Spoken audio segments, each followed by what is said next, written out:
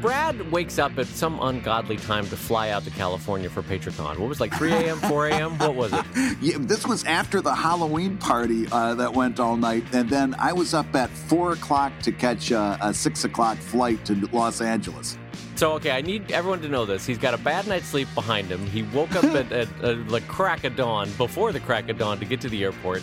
Yeah. He has 2 layovers because Genius Von Genius booked with Spirit Airlines. He lands in L.A., we hug, we have dinner. We're almost about to, crack open a bottle of wine to just relax for the night. And my 22-year-old niece goes, "Hey, I'm going to Upright Citizens Brigade improv tonight." And my wife goes, "Hey, you and Brad should go." And I go, "That's a great idea." And she goes, "It's a midnight show." And you can see Brad's face, the politeness of a Midwesterner.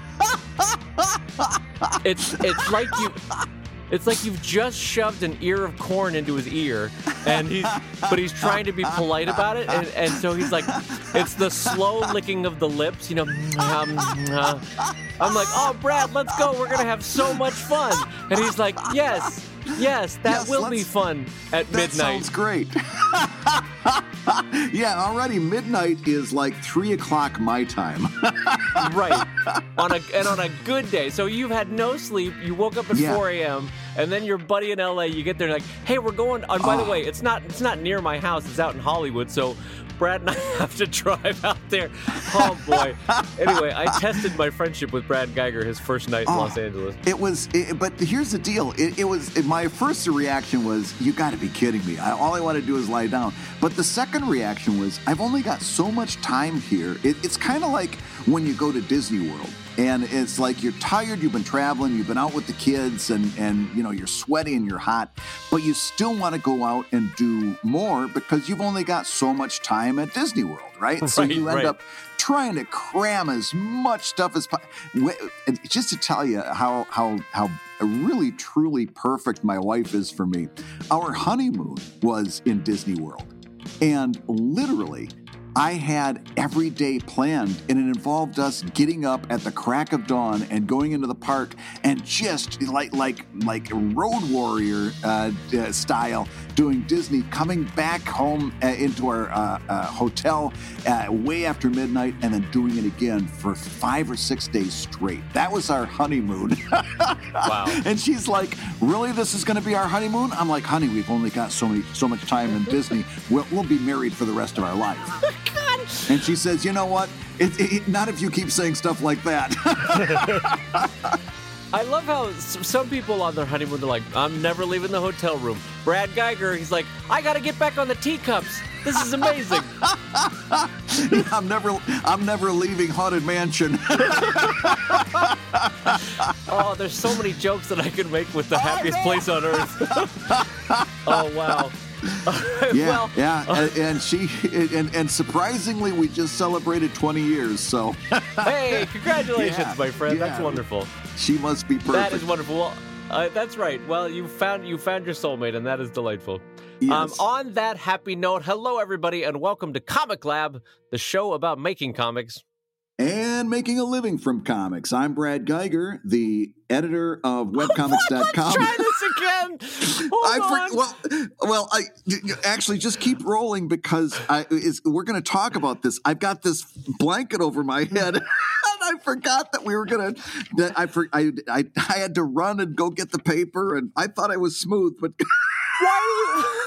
Why do you have a blanket over your head? Because, Matt was saying that basically our audio engineers, kind of politely pointed out that I'm the weak link in the audio chain here. So I've been, and part of it is because my studio has a really high ceiling and wood floors. This place is set up for an echo.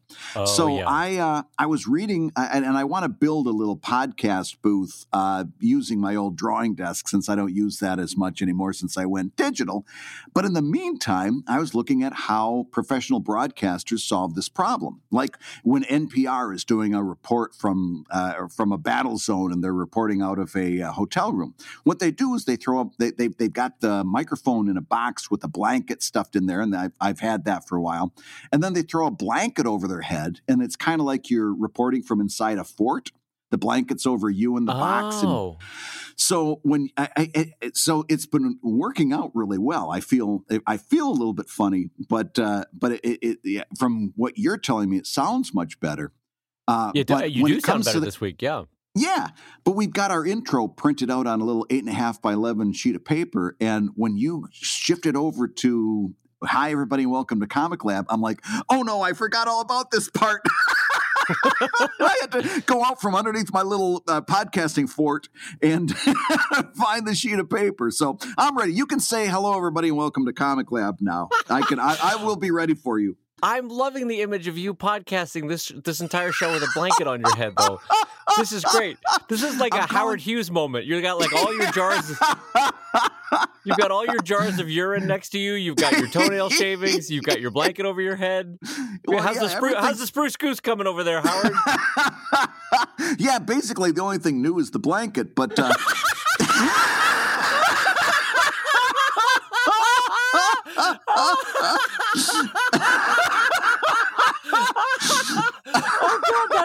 Oh my God, that got me. Oh God, that is funny.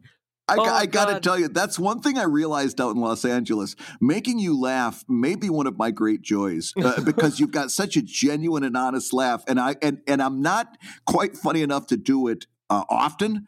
But when it happens, it's joyous. Oh my God! Oh, every 3 years when it happens, it's so fun. Yeah, well, knock jokes just aren't as potent as they used to be, you know. No, so I got to ask you. So with this blanket on your head, yeah, is this like the warmest the back of your head has been in a while? Okay, so my bald spot has gotten a little bit bigger.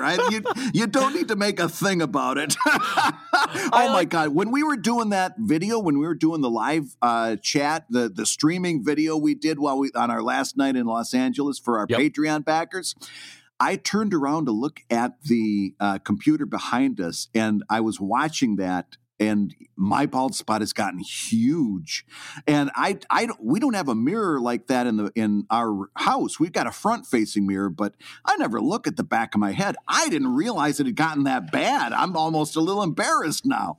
Well, remember from your visit how I said I was dieting and I'm trying to eat better?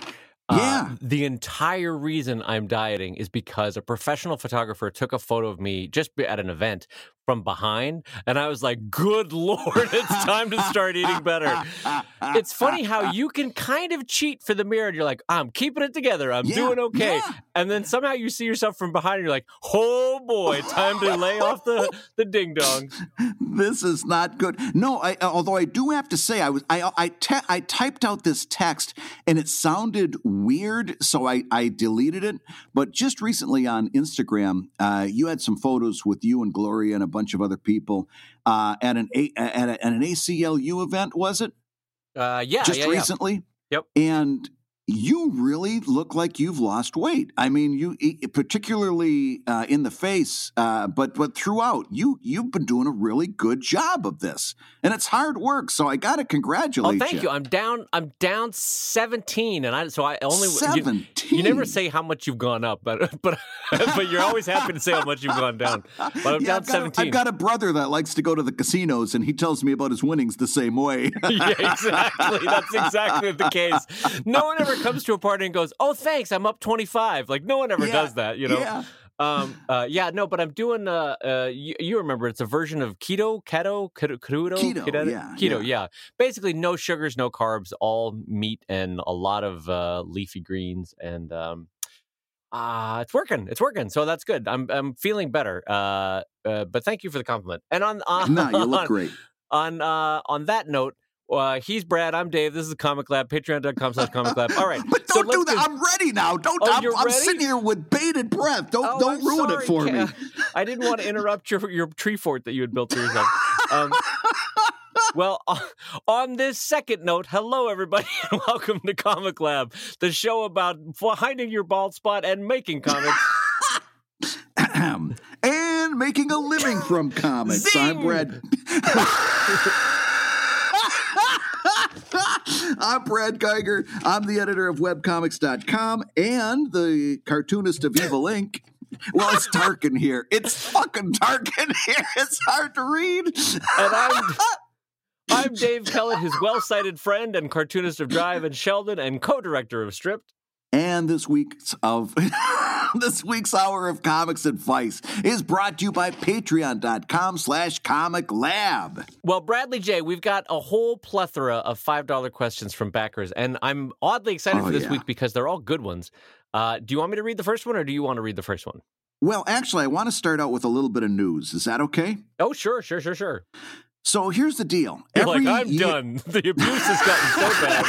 Here's the news. Surviving Creativity starts next week. I'm out of here. No, here's some news. So if you're like me, every November you start to work on a print-on-demand calendar project. I've never made huge money doing it, but I've always made just enough that I always wanted to try it one more year. Of course, calendars are not a great choice for doing a print project to do it traditionally, where you would buy a whole bunch of them, because within a couple months, they have absolutely no value. Nobody buys a calendar past January.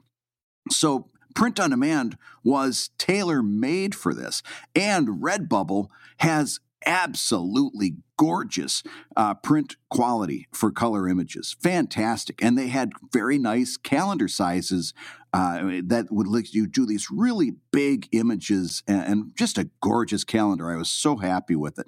So I got back this past weekend from doing some work around the house, and I'm like, I've got a few hours. I'm going to get this calendar set up. I take a bunch of commissions that I do for Patreon and just kind of repurpose them, crap them, and in a couple hours, I can have it all done.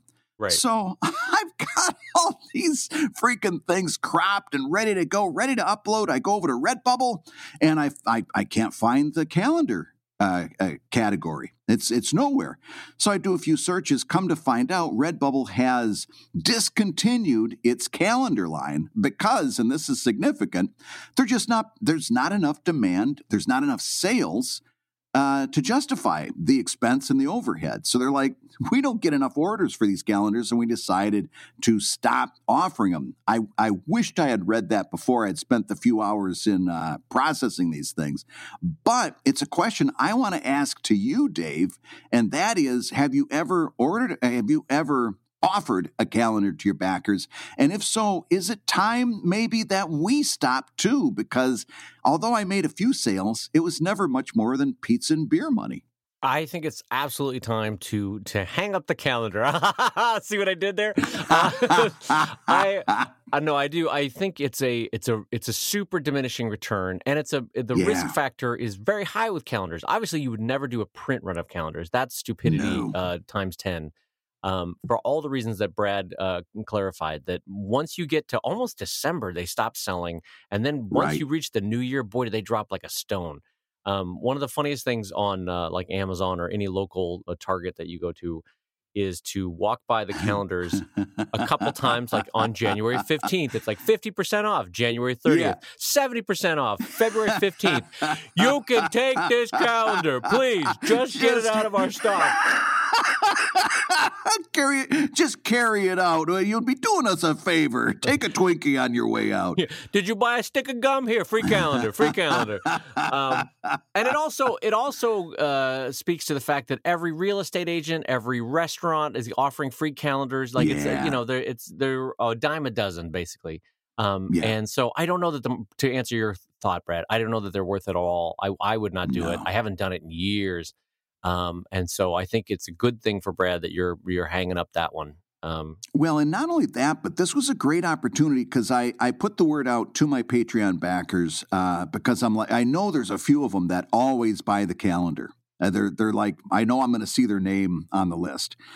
And I wanted to give those people a heads up because, those are the people that, that kind of backing, you want to make sure you're treating those folks extra special. So I said, hey, just to give you guys a heads up, there's not going to be a 2019 Evil Inc.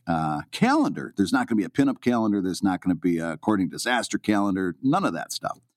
And I explained why that was and so forth. And one of my Patreon backers said, "That's okay. I just take your desktop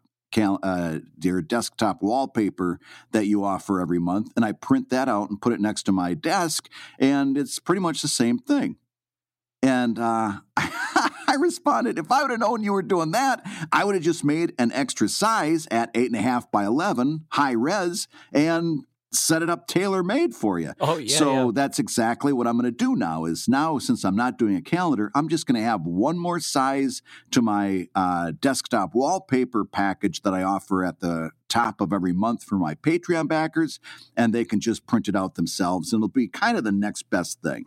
Well, can we transition? Because I actually had a thought that I wanted to ask you for a while now, which is I see you posting about wallpapers on Patreon or screensavers or wallpapers, and you have it with a billion formats. So how do you, Brad Geiger, produce all those wallpapers and screensavers so efficiently and quickly so that it's not dominating your time? It's actually not that hard. I came up with a list of sizes, like standard sizes for different monitors and so forth for my desktop background. And I also came up with a list of aspect ratios for mobile devices like iPads and iPhones and Kindles and stuff like this. Okay. So once I had, and there's probably maybe a couple dozen of different aspect ratios that I've got, different sizes. And so I just have one master that's kind of at the biggest size. And I bring in one of my commission illustrations, usually those work really well. And I bring that in, and I have like usually 3 or 4 layers. The commission, a little background that I base on the commissioned illustration. And the thing that's so easy to do is take that commission, make a duplicate of it, and use the halftone dots. That's a filter. Yeah. And it used like a huge number, like 32 for your dots, and it makes those dots really big. And then you can put that in behind and put it at like a 30% opacity. And then if your can I pause for a second? Go ahead. I don't know why I felt the need to interrupt with this, but that's the same trick that TV editors use, news editors, when they have like a submitted iPhone footage, but it doesn't fit a TV aspect ratio. So they put the iPhone footage front and center at full opacity, and then they knock it back and blow it up at like a half opacity and run it behind it to fill the ratio for TV. I don't know why I had to bring that up. No, it's a great point because, anybody listening can say, yeah, I know exactly what you're talking about now. Yeah. So anyway, Dave Kellett with a great point. Glad I chimed in. What a helper. So glad I'm here. You're killing it on color commentary today. Boy, did I save the show as your hype man today. Good job, Dave. No, but I'll do one of those color halftones and put it in the background at a decreased opacity. And then on another layer, I bring in a calendar. And there's actually an InDesign script that you can download called Calendar Wizard. And maybe I'll, if I get a chance, I'll link to it in the Patreon post for this show. Calendar Wizard, it basically, guess what? Makes a calendar. And it just does it at the touch of a button. It's really cool. So I bring the calendar in, and I've got these all in different layers. That's my master. And then I literally just open up all of the different sizes, and I'll copy that over from last month. And I'll just plop those in, reposition them as necessary, flatten it, save it, and go to the next one. And I can usually do all of those desktop backgrounds and mobile backgrounds in about 30 minutes tops. Because once you get kind of rolling on this stuff, you've got it made. Crank them out, yeah. Yeah. Is that list of common aspect ratios that you use, is that something that you could post on Patreon for our backers? Oh, yeah. As a matter of fact, I'll just post, for our Patreon backers, I'll just post the Evilink November calendar. I do a safe for work version and a not safe for work version, and obviously I'll just post the safe for work version, and you can take it and crib it for yourself. Oh, well, that's great. All right. Well, good. Brad, thank you for answering that question. That was not a $5 question. That was a Dave Kellett question. So I thank you for answering that. But, and I'll expect my $5 in the mail. Just an envelope shows up with like 5. Anyway, all right. So let's move on to our first $5 question, Bradley J. And it is directed towards you, Bradley J. Geiger and Dave Kellett. What is the best way to approach an editor or an artist if you're looking for a physical portfolio review, assuming they're not offering a paid service? So, Brad, it's a Comic-Con. You're 23, you're 43. I don't know why I'm putting an age in here. Age doesn't matter. You want to approach Jim Lee, or you want to approach, I have no idea, Mark Silvestri, and you want to say, hey, can you do a portfolio review for me? How do you do it, Brad? I got to be honest with you. I've never been in that situation. I've never participated in that. So I really don't have very good actionable information on that. However, Dave, you and I have a friend. We go way back with this guy, and he has written copious amounts of information on this and a bunch of related topics. And I'm talking about Jim Zubkovich. Oh, right? Yeah, Zub, of course. Yeah, so go over to Jim Zub, JimZub.com,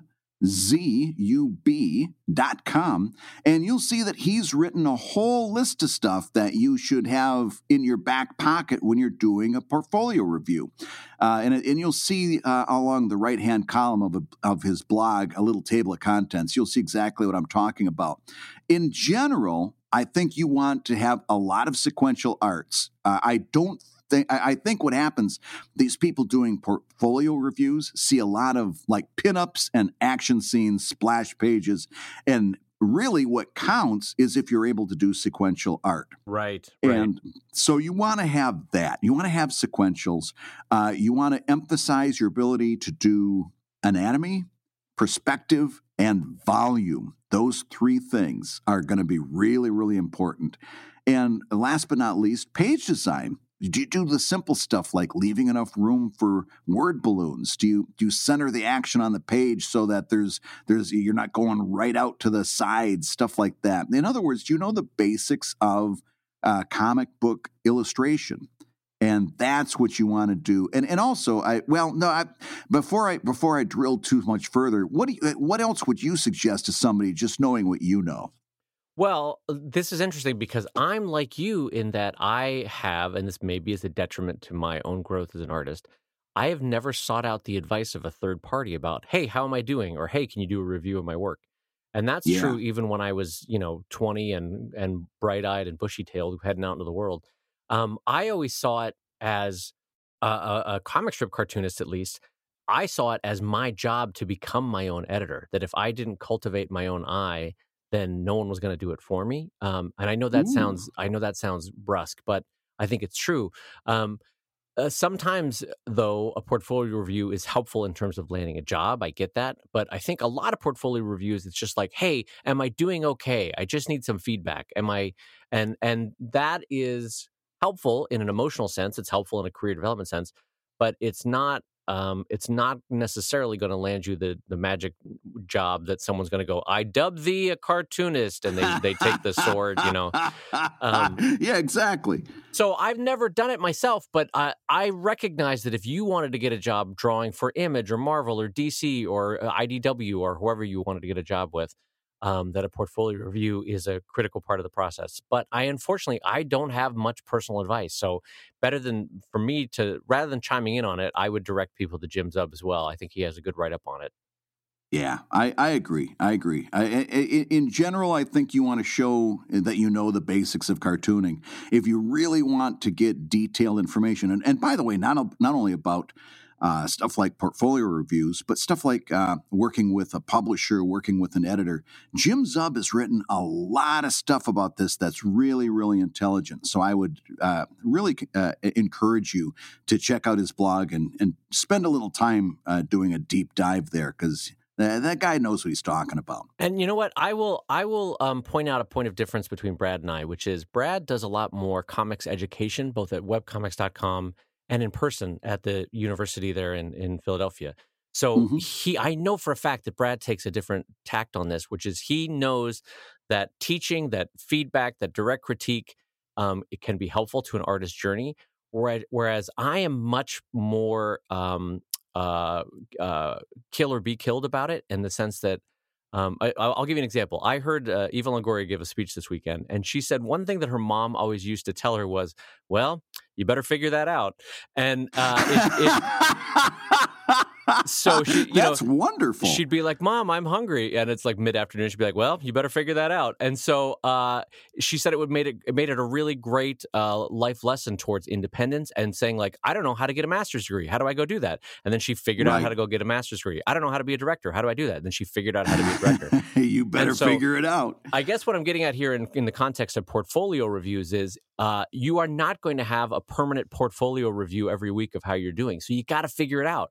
You have to read closely what comic artists are doing and figure out how to transcribe those techniques into your style, into your work. And so I know it sounds more mean and more cynical, but you got to figure that stuff out on your own.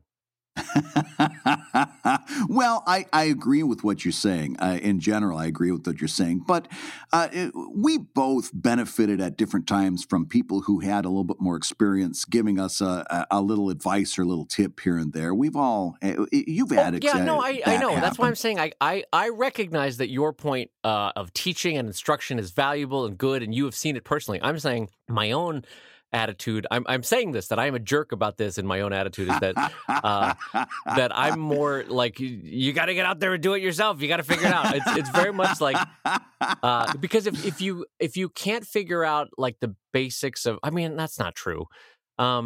No, teaching is important. Teaching is valuable. I'm going to strike everything I said. No. And here's the other thing. No, you're being honest, and that's a good thing. The other thing is that what you're not saying is that you also do not like being in that position of telling somebody that they need to improve in a certain way. That's true. I guess that's informing a lot of my opinion. I hate it. Yeah, and me. Whereas you love telling people what to do with their life. I have no problem with that. You stink. No, I've got no problem being honest with stuff like that. Particularly, like I'm doing a Skype consultation tonight with a person, and basically he reached out and he said, "Would you be willing to do a consult?" And I said, "Yeah, I do those all the time. Here's how it works." Blah blah blah. And I looked at his stuff, and he had about a dozen comics that he had uploaded. And his whole thing was, I don't have any Patreon backers, and I need to figure out how to make money. And I looked at his stuff, and it looks like he's maybe at the 1 or 2 year mark of doing comics. In other words, his stuff isn't very good. And I wrote him back. I said, I'd be thrilled to consult with you, but the first thing we got to get clear is your comic is not good, and you're not going to make any money until it gets better. Ooh. And that's okay, because you're just starting out. Right. And all you got to do is go to Greystone Inn and look at my 2000 archives and my 2001 archives to find out that I've been there. Dave Kellett's been there. We've all been at the place where our work was not very good yet. And that's not a mark of shame. It's just a mark of time. That's where you are at this time. And if you're willing to start from there, then I'll be willing to talk to you about all kinds of things. But the first thing that you got to know is there's a reason your Patreon isn't doing well, and it's because you're not there yet. You're going to get there if you keep working real hard, but you're not there yet. And I don't have as much problem saying that as you do. Well, no, I know that's the fact, because when you were here visiting the other day, you put your hand on my shoulder and said it to me looking right into my eyes, and it hurt. I did. It hurt. I did. What?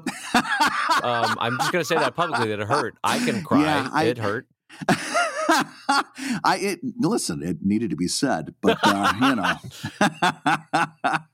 no, I would never say that to you. I couldn't possibly, even if I joked about it. You're like, I would never say that to you. An anonymous tweet? Sure, I would do that. I would create a sock puppet. Sure. I'll vague tweet that shit all day long, but I never say it directly to your face. I'll subtweet you as long as the day is bright, but I'm not going to say it to your face. No. All right, Brad, time to move on to question number 2. So Bradley J. Geiger, David J. Kellett, how do you start contacting outlets with press releases? And are they a viable form of marketing in this age? And this is a great question for you because I learned everything I know about press releases from Brad Geiger. And I'm not kidding about this. There was a time where I was very gung-ho on press releases, and I learned it all from Brad. So, Brad, go. Here's the deal. This is a very weird subject because I've got a lot of very thought out, very detailed thoughts on this. However, the first thing I'm going to tell you is that this is something that I think that everybody should have ready and that you should have waiting in your back pocket. And I'm going to tell you exactly how and what you should be doing. However, I put almost zero importance on the role of the quote-unquote comics press when it comes to promoting anything, like a Kickstarter or an appearance or anything. I put zero effort into it because I really don't think the return on investment is very powerful. Do you agree or disagree with that? Yeah, no, I would agree with that. Yeah, and not only that, but like there are certain sites, and in fact, a lot of these sites I've stopped checking in on, Bleeding Cool and Newsarama and all these, because they are so attached to the advertising model that if you actually make a mistake and click on a link and go to one of those sites, you're going to be attacked by aggressive advertising. Like Bleeding Cool, I still follow. I think it's great. I don't ever click a link. If he's talking about a subject, I'll find another way to find out about it because every time I go to Bleeding Cool, I get attacked by their ads. Yeah, it's really unfortunate. There's a couple of sites like that in my world. Yeah. Where I know to, like, you take the headline and you search for it somewhere else on Google. You know what I mean? Yeah. You don't click the link. And not only that, but you know that if you do click the link, it's going to be one of these deals where they say, oh, here's 10 things about that. And then you're going to read one thing and you're going to have to click the next button. Yep. And then you read thing number 2 and then you click the next. And it's going to be like the worst reading experience that you've ever had. So and by the way, if I feel that way, it's pretty good bet there's a few other people that feel that way too. And they're not going to be looking at that site. So here's the thing. I don't put a lot of credence into the return on investment that you get from doing this. However, you'd think that I would say, so don't bother with a press kit.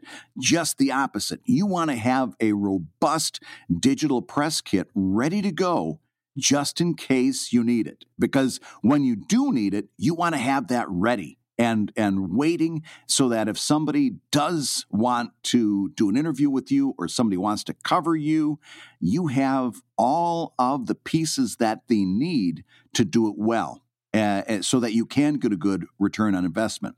And so I'm going to tell you a few things that you want to have in your digital press kit, even though like I said, I don't I don't approach these people. But if you do get approached, for example, way back when webcomics were just starting out, we got approached when we were all part of KeenSpot. Do you remember this? The Detroit Free Press wanted to do a story about us.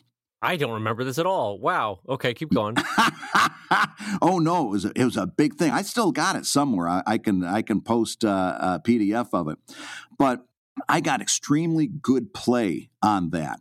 And there's only one reason. It wasn't because I was popular or that my work was good. I knew exactly what that page designer needed to build a beautiful page. And so I gave him cutouts and I gave all kinds of stuff that he could use and play with to make a good page because I knew that that's what a newspaper page designer was going to need. And that's how I want you to think about this. You picture the best possible presentation of your work, either at a newspaper or a TV show, a news TV, or a website. What would they use? What would that look like? What would it be used to make that a really cool presentation? Yeah. And then make all of that stuff ready. So you're going to want cutout images with transparent backgrounds of some of your characters, full body if possible, because they can always crop. But if you've cropped something for them, they can't add it. You know what I'm saying? So you want full body images with transparent backgrounds of just some of the characters. You want some good sample strips or sample pages. Right. And all of this stuff. Oh, and I'm going to give you one more image. a good headshot of you. A good one, though. It's got to be a good one. Yeah, please. Not one necessarily that you took. Yeah, and not one where you're making a dumb face, you're trying to be edgy or ironic. A nice headshot. Listen, if you got a shot of you sticking your tongue out, Newsarama might use that, but the New York Times isn't. And the New York Times is is the level of exposure that you're hoping for, right? Right. So, and can I chime in on that, Brad? Yeah, even if they don't use the headshot, which I guarantee 99.99% of the time they won't use your headshot in an article about comics. What the headshot does is it gives the journalist a sense of the person behind the story. It personalizes it.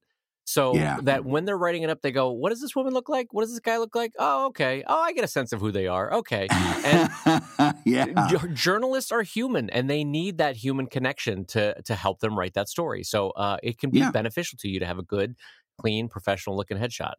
But on the same level, don't go out and spend money because, as Brad said, the likelihood that these press kits are going to land is small. But if there's a situation where someone's taking good photos, a wedding, some gathering, or a friend that has a good camera, like just take a half a second and get 4 or 5 shots. And here's what happens too. Kind of make yourself available to that. So here's what I mean. Just this past couple months, the kids who had their first day of school, and it was also my first day of teaching at this university that I just started teaching at. So Carolyn says, hey, all you guys are all dressed up and everything. Go out in front of the house. It was early in the morning. The lighting was beautiful. And she goes, I want pictures of the kids on their first day of school. So we go out, we take pictures of the kids sitting in front of the house. We got like a nice little stone wall background that's really kind of cool. And she says, oh, you got a tie on. Get in there with the kids and we'll take your picture. She took my picture, and it is literally the best picture of me that's ever existed.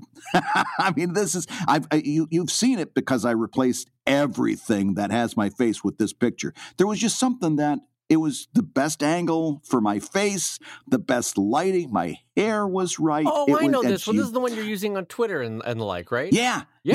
You look sharp as a tack in that one. Yes, it's just a complete serendipity. So, but that wouldn't happen unless I was in front of the camera a little bit more. You know, you don't have to be one of these people that take their selfies every 10 minutes, but every now and again, say yes to the picture because you never know when somebody's going to make a photograph of you that's really great, and you got to be open to that. So, make a photograph. Did you just say make a photograph? Oh, what are you riding a velocipede down the walkway as the Queen comes? Make a photograph.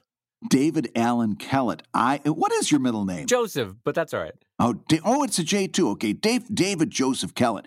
I've spent 13 or 14 years with news photographers.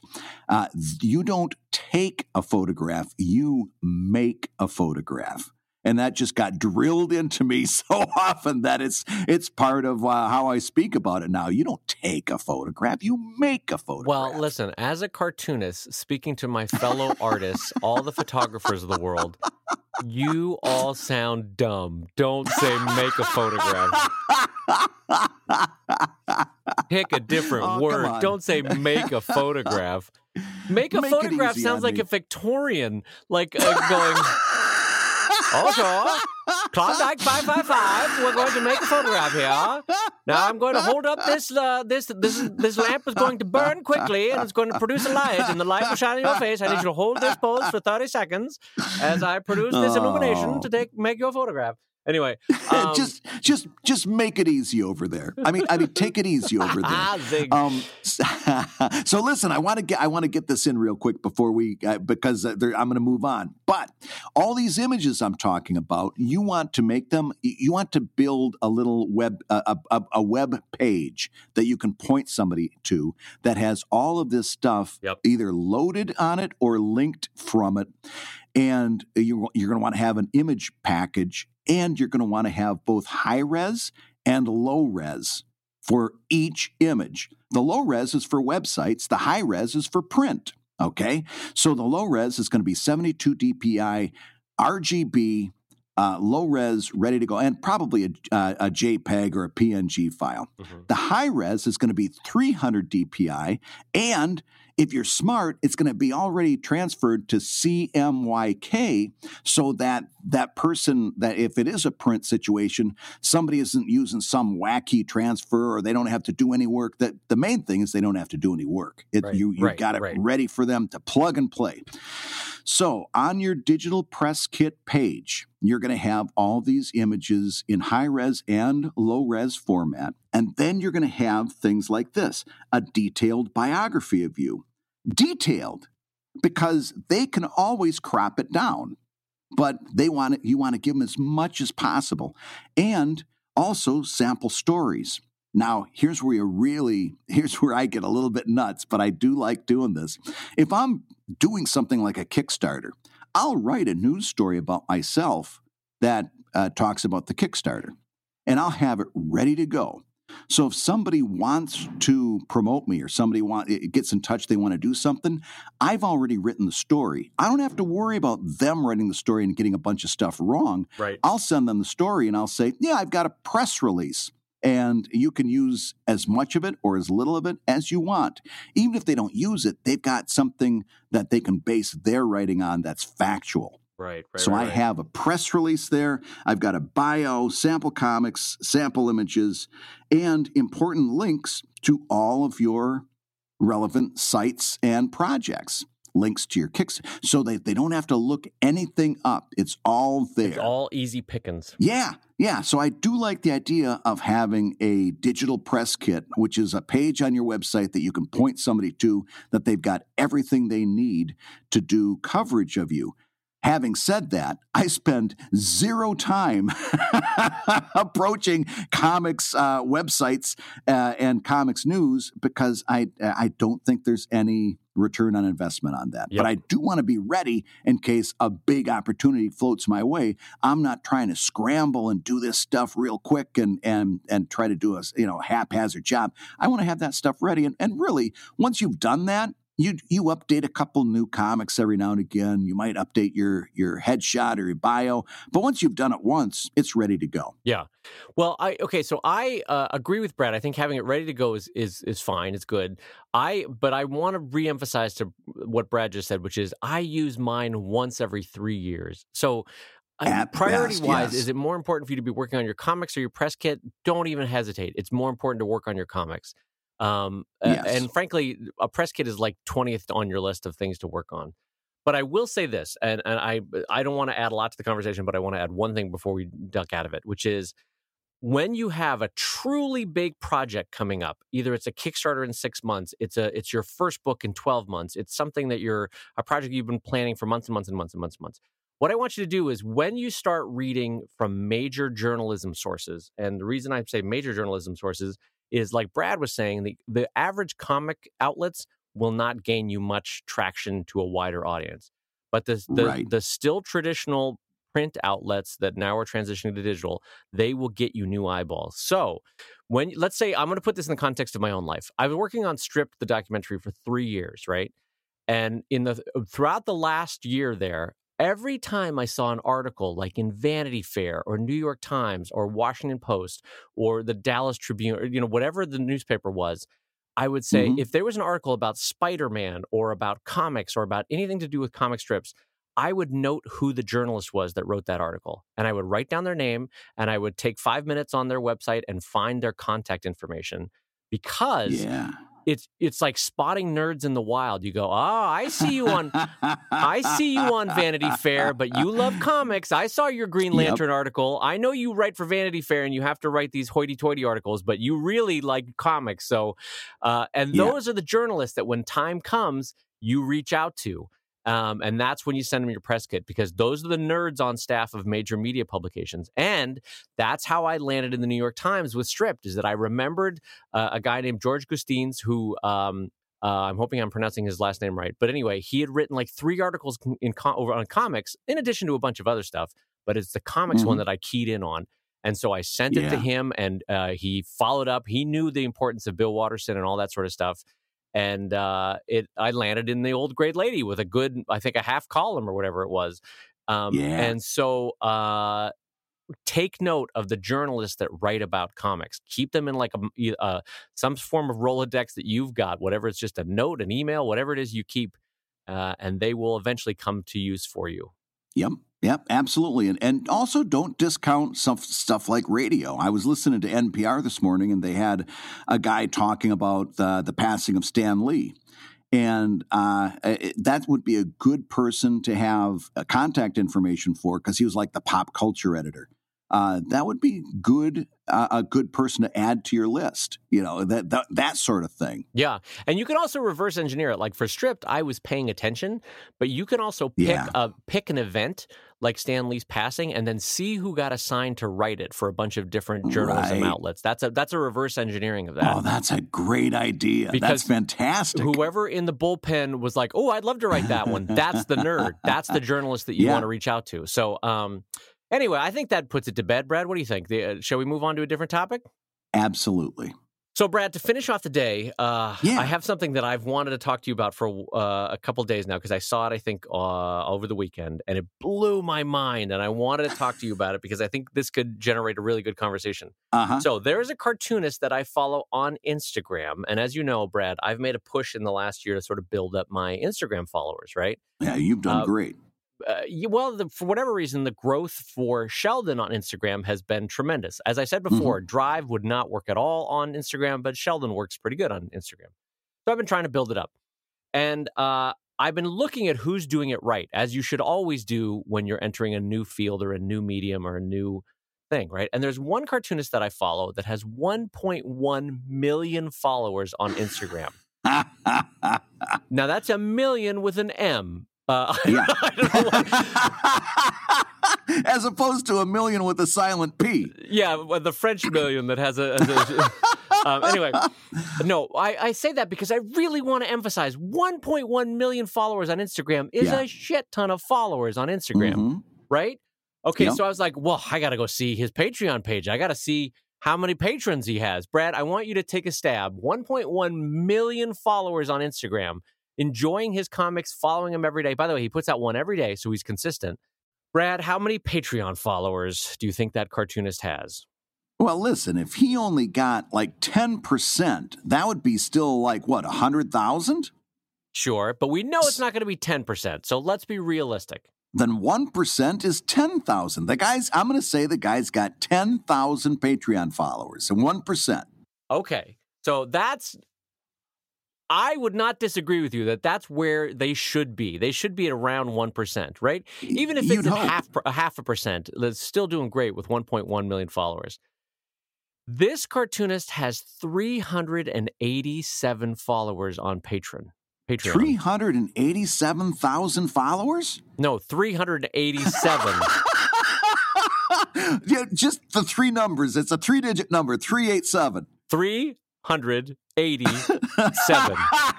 Out of a million? Let me put it to you this way. What is he offering for Patreon rewards? The numbers... I can't say the word. What is he offering for Patreon rewards? Rusty nails? Wow, zing. No, the number is small enough where those 7 people are critical. Like at the 387, the 7 are important because they the number. You wouldn't want to just round it down to 380. You'd be doing him a disservice. Right.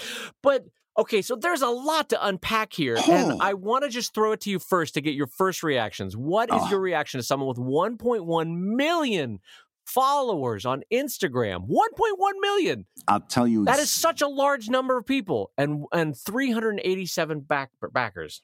I'll tell you exactly what I think. It's why I hate Instagram. For starters. And it underlines something that I've been saying for years about organic reach. And that is this. Here's what I've been trying on Instagram as well. I've been doing my futile attempts at success on Instagram. And I've been doing hashtags and all that other stuff that we discussed on earlier shows. And here's something that I noticed that happens. I did a update, and I forget why, but I had a hashtag of dentist or teeth or something. And so I noticed that I got followed after that one went up. I got followed by a bunch of dentists, but they're not actually dentists. They're like dental offices or somebody who runs a dentist's social media. There's not a person behind that follow. There's an organization or a company. And I notice that happens a lot with Instagram. If you put a hashtag on there that's related to somebody's occupation or somebody's pursuit, you get followed by a lot of Instagram accounts that aren't actually people. And that's not organic reach. And it's not usable to you at all because that dental office is never going to buy an Evil Ink book. And in fact, that dental office is never going to like or help the analytics, or what's the right word there, going to help the algorithm of my next post. In fact, they're going to hurt my algorithm of the next post because even if it does get exposed to them, they're never going to interact with it and they're going to slow me down. Right. It's everything I hate about Instagram, and that is that every time I put something up that has a hashtag on it, a non-person follows me, and I know that that's dragging my algorithm down. And by the way, that's what I think. Now, I am not a Instagram expert. You're doing a lot more than I am. Am I close when I say that? Am I on the right track? The truth is, I have found my growth on Instagram, and because I chart it. I have a physical chart on my wall because I like to see the growth curve, if that makes sense. I don't like to just know the number. I like to see, am I speeding up? Am I slowing down on my growth curve? What am I doing right? What am I doing wrong? Anyway, so I physically chart it up on my pin board, and the growth rate has been exponential. And that's lovely. That's great. That's what all of us want, is an exponential curve. How wonderful. But a part of me wonders how many bots or auto-generated follows I get based on certain things. So I don't disagree with you that that's a part of the equation. Right. And maybe the longer you're on Instagram and the bigger you have a following, the more you attract the attention of smaller bots or different bots. So that's possible. I will agree with you on that. But my bigger problem is just that this seems to be a platform, or at least in this one case, is it possible that Instagram is a platform that can generate a lot of followers, but not a lot of intrinsic love for your work? Are you just one piece of a much larger free puzzle of entertainment that Instagram is providing to people? Yeah. I don't think you're wrong, and that's where we talked about the importance a couple weeks back on this show. We talked about the importance of using social media to build community, not to build buzz, but to build community. And my own experience on Instagram, and I don't think it's universal.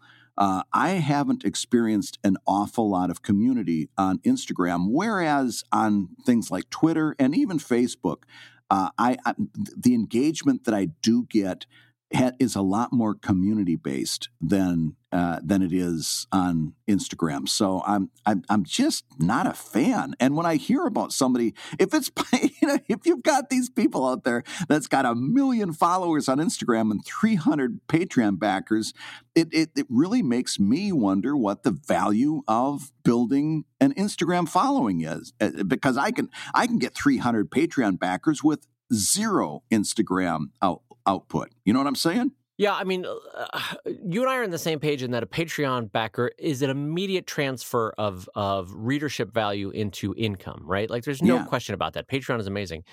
I'm not giving up on Instagram, but boy, has this made me reevaluate what I can expect. That's a better way to say it. What I can expect out of the Instagram work that I'm doing.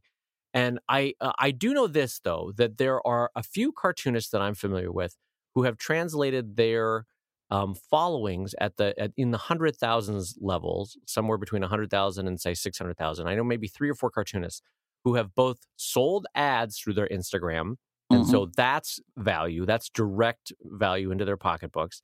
And then there's other ones who have gotten sponsorships or deals based on how big their following was. Or at the very least, it was a really helpful linchpin in making it possible for them to get the deal. Because, the deal makers go, oh, wow, a 400,000 person following on Instagram. Well, yeah, this is a great deal. Let's sign you up.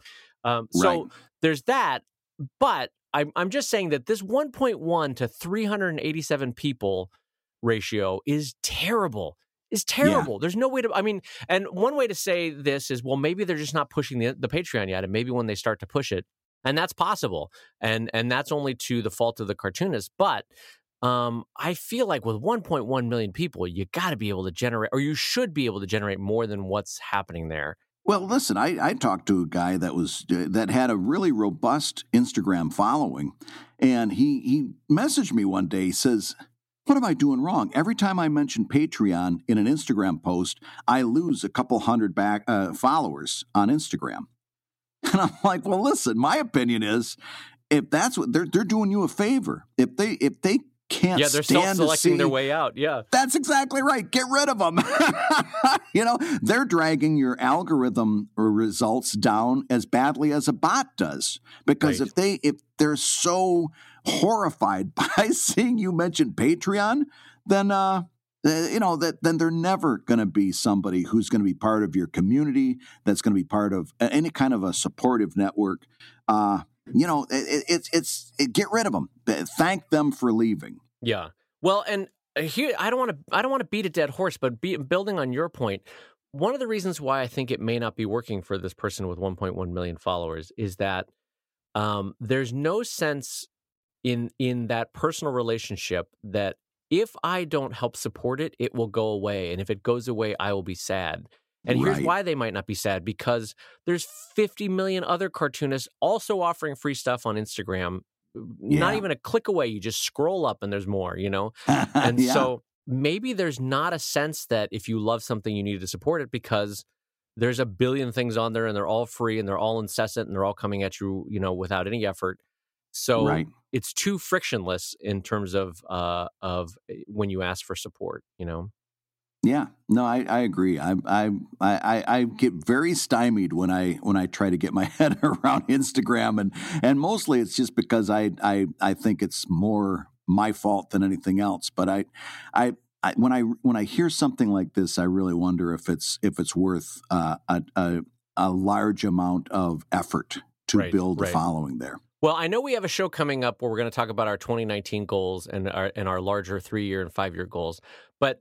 I have a goal. I'm going to talk about it just for a second. I have a goal for 2019. I want to get to 100,000 Instagram followers in 2019. And part of it is I just want to do it. I want to see what I can make use of it with 100,000 followers. But I have to tell you that this moment, this thought of this guy who can only get 387 Patreon backers out of 1.1 million has really put a pause on it's dampened my enthusiasm for what I might be able to do with 100,000. You know what I mean? You think you got it bad. I'm trying to reach 1,000 and I'm wondering if it's worth it. Well, there is honestly an exponential growth curve. And as you know, with an exponential curve, it's a slow start and then it very quickly starts to uptick, And part of that, I think, is a network effect of like when you post a certain kind of comic, everybody who loves that theme will share it with their friends. And once you have 1,000, you're just going to get more shares. And once you have 3,000, you're going to get 3 times the shares. And so there is a kind of a network effect that happens with more and more people. And that's where I definitely think Sheldon is naturally going to do better than either Drive or Evil Inc. because they're both long-form comics. They're story-based. And what's going to be shared on Instagram is much more likely to be one idea concepts more closely in tune with like a greeting card or a T-shirt where it's like, boom, this is me. I'm going to share it. Right. And just to reiterate again for everybody, is Sheldon infinitely more shareable than Drive? Drive way higher income than Sheldon. I know that's Sheldon has a bigger audience. It has a bigger, more shareable comics. It gets more viral more often. Drive doesn't get any of that, but it has a much more robust following and in terms of interest and in Patreon, bigger financial numbers. So like just a caveat on going after big numbers on Instagram. I'm just going to put a button on this, a little coda, if you will. A person emailed me just the other day and said, "Oh, take a look at this. It's somebody doing something new. They're doing a long form comic on Instagram." And I go, "Yeah, just like Evil Inc." And he wrote back, "Ha ha, you're funny. Do people not realize that Evil Inc. is a long form comic?" I mean, and by the way, is it really that new for somebody to be posting long form stuff on Instagram. You've been doing that with Drive for a long time. No, I've never put Drive on Instagram because I don't think it's going to work. I honestly don't think it would work. Oh, my goodness. I think I would have 500 followers and that's it. And it would be people that are already reading it anyway. I don't. So, first of all, would you describe Evil Inc. as long form or episodic long form? Oh, definitely episodic long form. So you haven't sent me the link, but when you send me the link of this long form comic on Instagram, is it truly long form? Is it like one 400-page story kind of a thing? Well, no, because he can only do 10 panels at a time like anybody else. Sure, but do those? What I'm saying is, do those 10 panels consist of or do they make up part of a larger single story, not an episodic story? That's a good question. I did not look at it. I didn't read that much of it because it didn't appeal to me. Right. But regardless, I still would hold that both long form and episodic long form will have a hard time making a go of it on Instagram. Oh, yeah. Mainly because Instagram is all about a manageable chunk. I'm going to give you this one little 10-frame thing. There you go. We're off. See you tomorrow. Bye. And that's why a lot of gag-a-day comics do well on Instagram. But I've yet to see a long-form story work well on Instagram, to be honest. I'd be really surprised. Because like you said, it's going to be an uphill climb. It is. Well, how did someone go back in your archives? What a pain in the ass to start at the beginning. If it's a 400-page comic and you've got to scroll down for years to get to the first one, I mean, that's a pain in the ass. It is definitely not user-friendly. No. And to be fair, I don't think it was built for that. It wasn't built for that. And yeah, cartoonists have made a good use of it, but it's not built for an archive or an easily navigable read through 100 comics, you know. No, although I will say one thing that is a little bit better suited, and that's using the tagging system on Patreon where you can go back and get all kinds of Comic Lab episodes and topics at a click of the button. Oh, tell me more, kind sir. Well, yeah. Well, listen, I've been meaning to bring this up for a while, but, you know, every episode that goes up, we tag them with a bunch of topics of the stuff that we talked about, and there's a show guide for every episode. So if you're looking for information, for example, on print publishing, you can use one of those tags that we've got there for print publishing. It's going to bring up every show that we discussed that topic, and you're going to be able to go right to the minute mark of when we discuss the topic, so you can kind of do your own little deep dive of one topic just using Patreon. Well, I want to say Brad's Midwest kindness has come out here because he said, well, we've been putting tags on this and we've been working hard to do all this. And I'm going to be honest about this in true friendship. Dave didn't do a damn thing. But Dave pulls his weight in many other ways. It's a partnership. I'm dieting, Brad. I get it. I'm pulling my weight. I'm dieting, all right? I'm trying to lose the weight. But no, I want the credit to go where it's due, that Brad's put a lot of effort into tagging all this, and it's a cool feature for our Patreon backers. So go check out topic-specific tags and dive deep, like Brad said. Absolutely. And on that happy note, you've been listening to Comic Lab, the show about making comics and making a living from comics. Your hosts have been Brad Geiger, currently under a blanket, and the editor of webcomics.com and the cartoonist of Evil Inc. at evil-comic.com. And Dave Kellett, co-director of Stripped and cartoonist of Sheldon at sheldoncomics.com and Drive at drivecomic.com. And the Comic Lab theme song is used with permission from Andy Creighton at theworldrecord.net. And this episode was edited by Matt Woodard of Woodsong Productions at www.woodsong.media. Comic Lab is made possible by your support at patreon.com/comiclab, so we'll go ahead and say that twice. patreon.com/comiclab.